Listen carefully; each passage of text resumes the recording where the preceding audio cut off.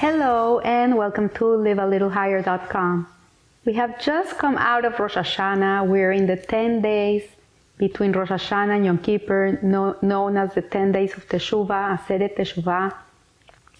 And we're coming to that very, very holy day, the holiest day of the year, Yom Kippur, a day in which people tremble just thinking about it. But in reality, Yom Kippur is not a day of fear. It's not a day of dread. It's a day of love. It's a day of love and forgiveness. It's a day in which Hashem shows us His unconditional love.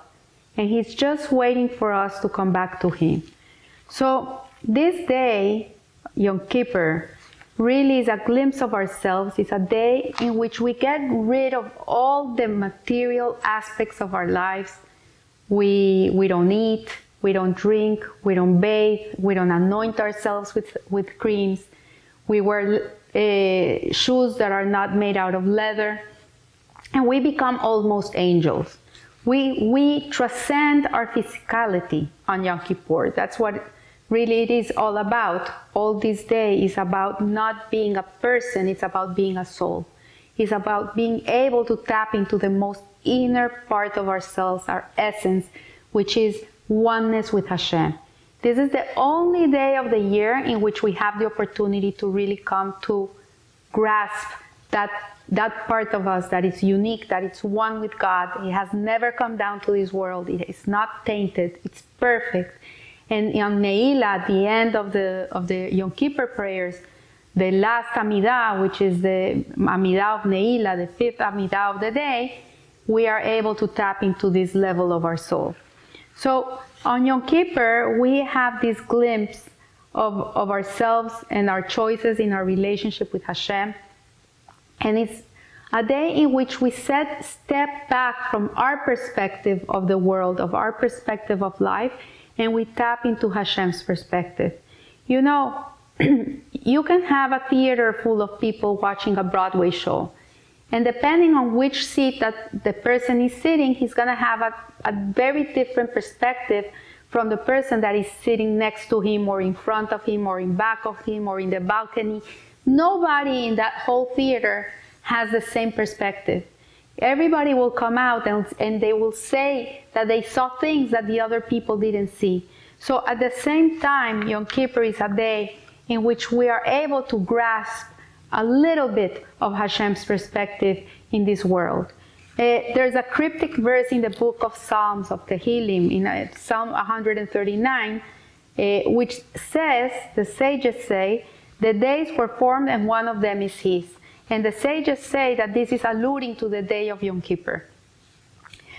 So every day of the year we see the world from our perspective, from our point of view. We experience the world from our inner everything, our personalities, our traumas, our makeup, depending on the place you live, with the customs you live, and people perceive the world in this way.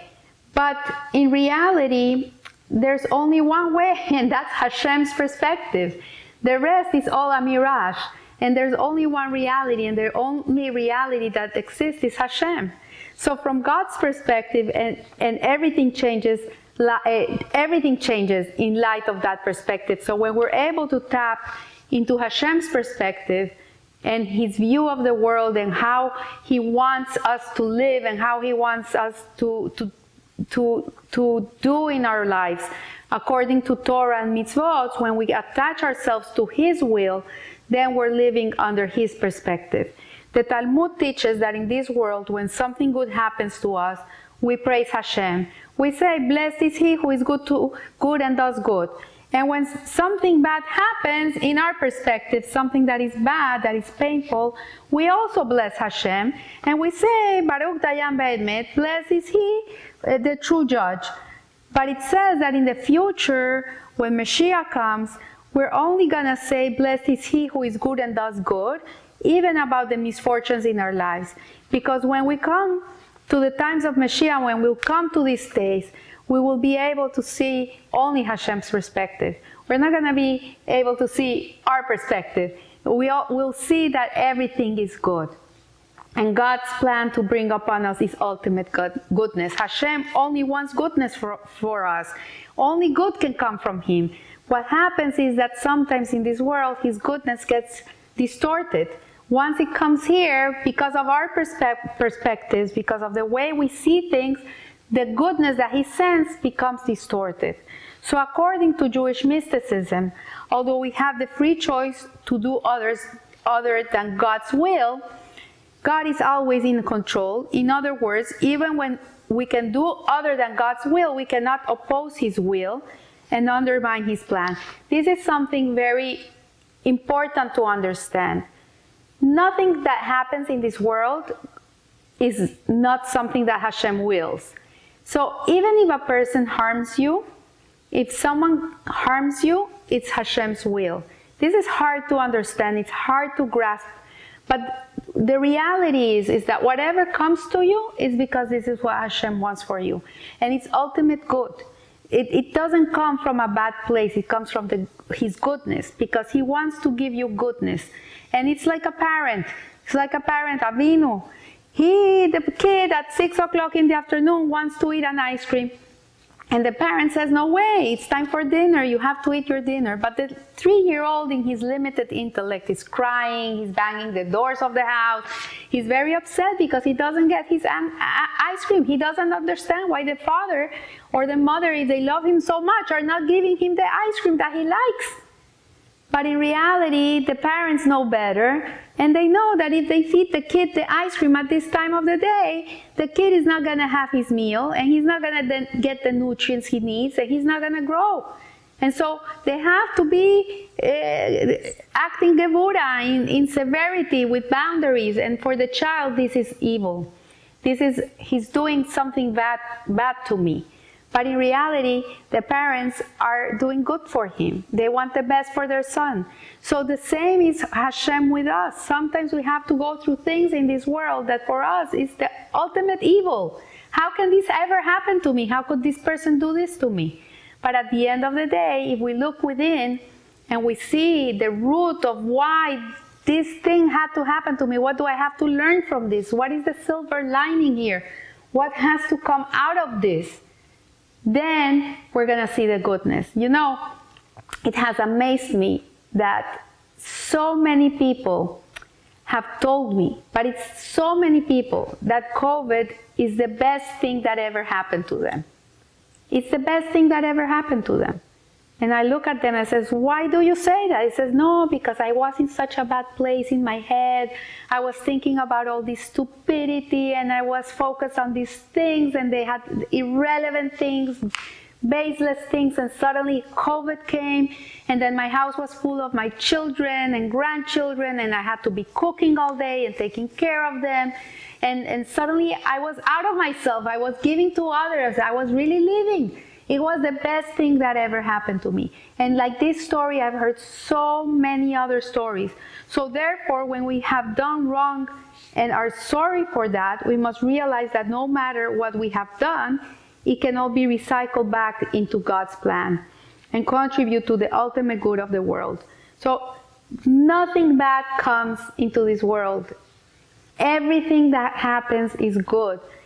What happens is that we don't see it as good. But you'll say, but Margie, come on, you're telling me that a person goes into a house and steals from that house and he ties everybody up. You're telling me that's good? How can you say that? So in God's realm, in God's perspective, this thief was gonna steal. He chose to be a thief. This is his free choice. Nobody forced him to be a thief. He became a thief. And Hashem takes advantage of this person and uses him to steal from these people that he needs to, for a certain reason. These people need to be stolen from, whatever the reason is. From Hashem's kindness, these people have to experience this thing. And at the end of the day, it's all recycled. But the person that stole, nevertheless, did a sin. He did an aveira. So he has to ask forgiveness. He has to do mehila. He has to do atonement. Because what he did was not right. But what happened to the people was meant to come to them. Whoever, this guy, another guy, it doesn't matter. It had to be part of their lives.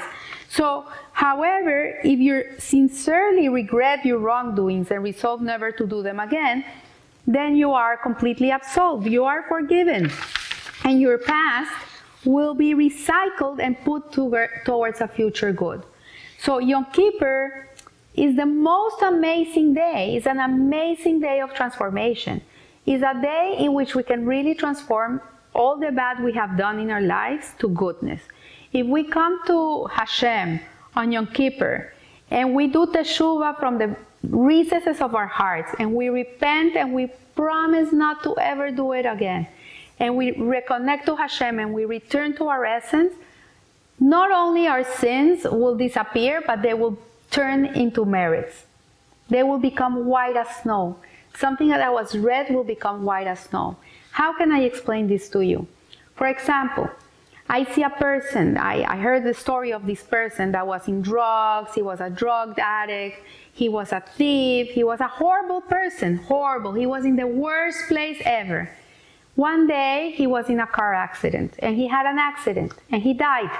And he had a near-death experience. He eventually came back. He was lucky that he came back. And when he came back, he realized how bad his life was. And he did teshuvah, complete teshuvah. Today, he's a famous rabbi who's helping hundreds and thousands of people all over the world to go back to their essence. He took all the bad that he did and he transformed it to the good. That's what it means when you do teshuvah. When you do the right teshuvah, all your sins are not only forgiven, but they become merits. Because all the evil that he did in his life helped him become the person he is today and helps him get to people that no other person would be able to touch because of his story, and is able to bring them back and bring them back to Hashem. So the joyous truth of God's oneness is shining bright and clear on Yom Kippur. And Torah teaches that God is not just the one and only ruling power, and there are no other gods, but that God is absolutely the one and only reality. It's not only that He's the power, He's God, He's the ruler of the world. He's the only reality. There's nothing else but Hashem. Ein od milvado. Only God. Everything is Hashem. And there is nothing else that exists apart from Him. And that does not mean that you and I are the Almighty God.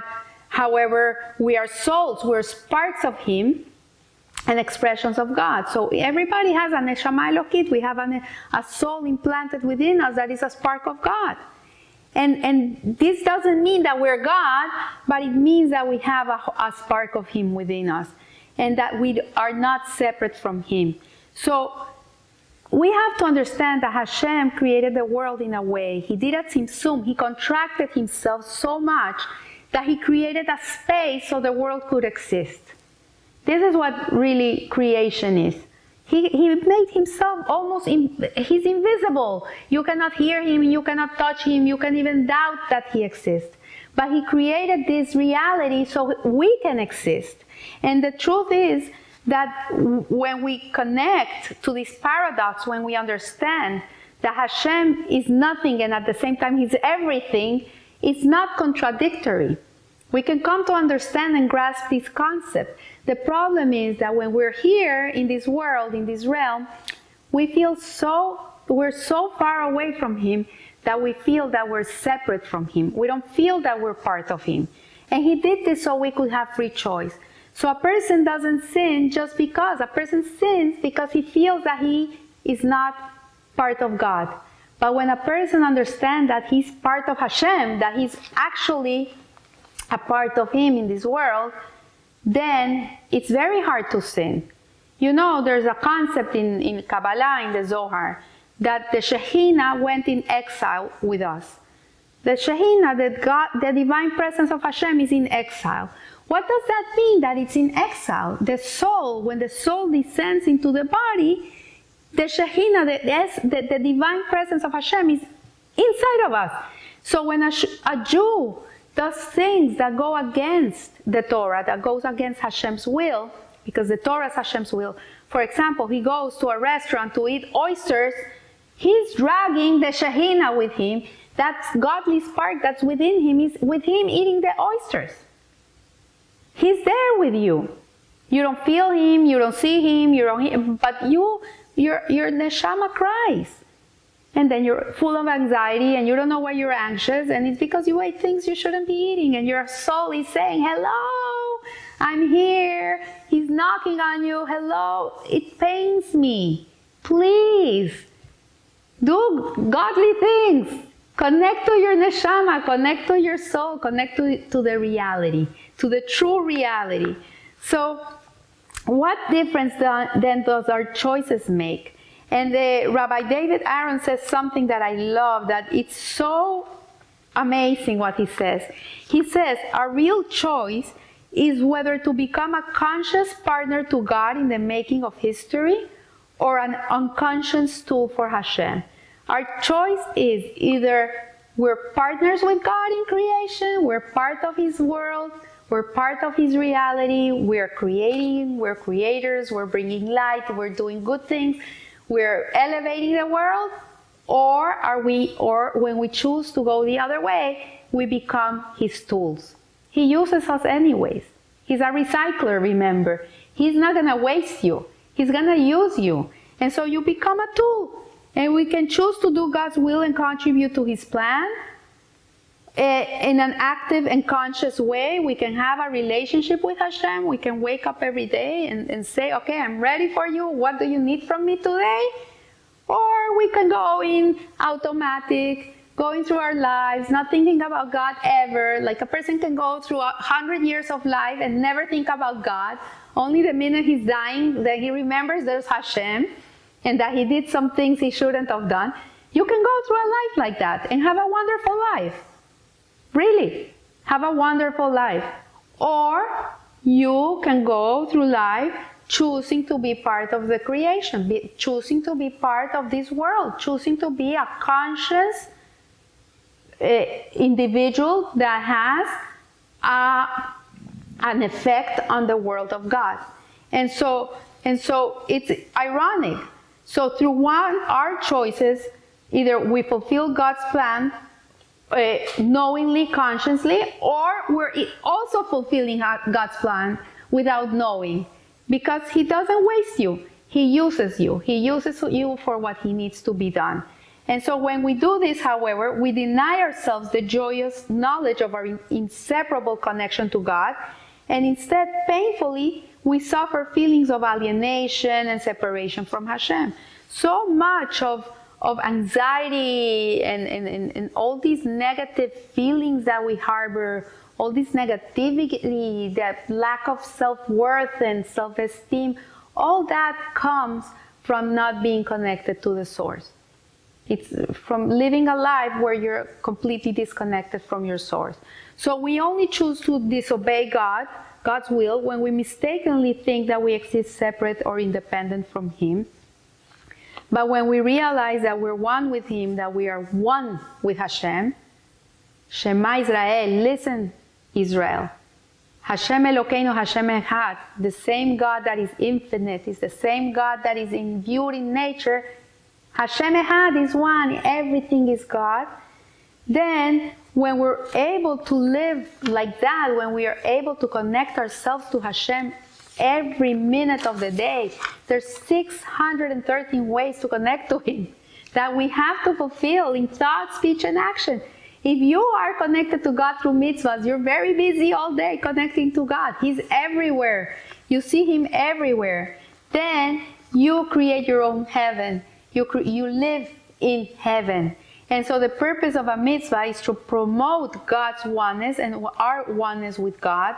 And sins, on the other hand, promote separateness and create feelings of conflict and alienation. So on Yom Kippur, we're able to tap into that place, that level of the soul. We have 5 levels, which are Nefesh, Ruach, Neshama, Haya, Yehida. The Nefesh is the basic primordial level of your soul, is your instinctive part, is your what keeps you alive. Then you have your Ruach, which is your emotional part, your emotional level. Then you have Neshama, what we know as the soul. Neshama is the intellectual level of the soul. Then you have Haya, which is a transcendental level of the soul, which is neither here or there. It's like a lifeline that connects us to our oneness and to this world. And then you have Yehida, which is oneness with Hashem. And that level of the soul is with Hashem always. It never comes down. So there's a part of you that is here in a body. There's a part of you that's around you. And there's a level of you that is up there with Hashem. And so it comes Yom Kippur, the only day in the year in which we have 5 Amidas, 5 Shemone Esres, in which each one of these Shemone Esres connects us to one level of the soul. So throughout the year, you can come to connect to your transcendental part, which is the Haya, with the Musaf prayer. But on Yom Kippur, we have the extra Amidah, the Neila, which is at the end of Yom Kippur, in which we are able to connect to that level of ourselves that is one with God. And I tell you, if you do the 5 Amidas on Yom Kippur, the Arvit, Shaharit, Minha, Musaf, and Neila, each one connects to a different level of your soul. When you come to Neila, you're gonna feel that it's 1 minute, you feel like something is trembling within you and outside of you. You even cry because you feel that part of you that's one with Hashem. It's such a strong feeling.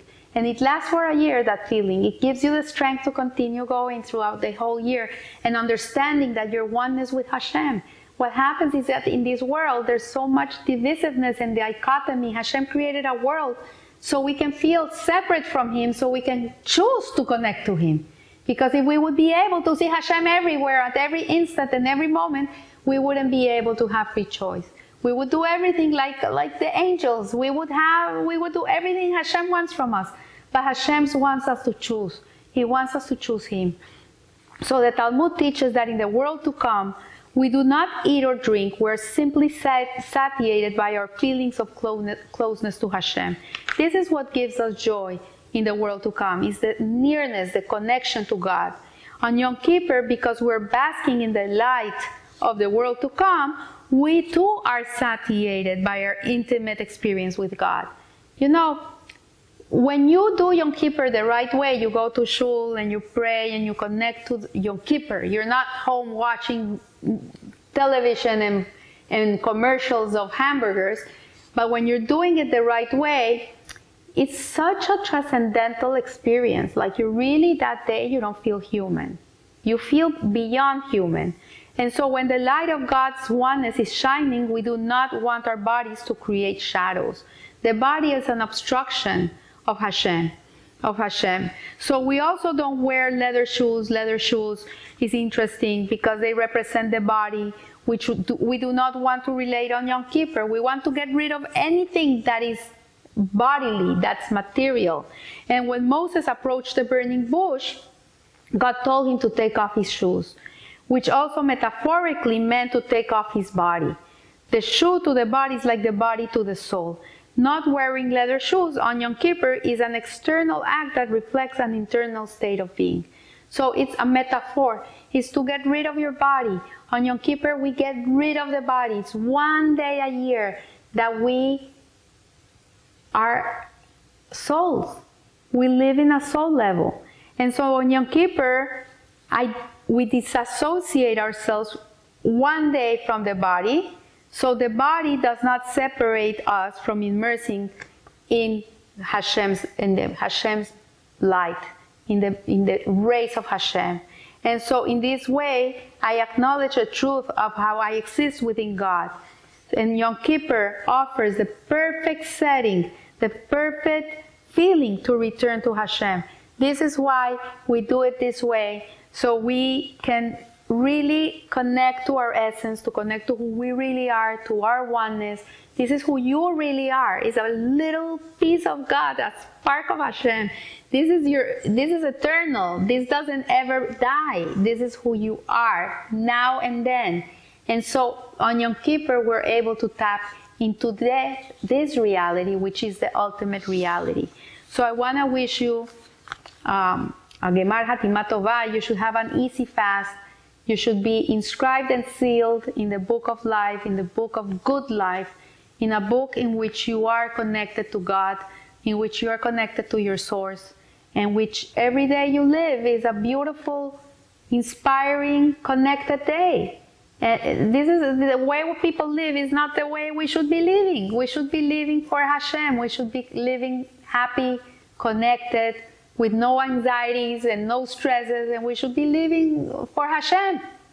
This is the ultimate reality. So I wish you the best, and remember, live a little higher. Thank you.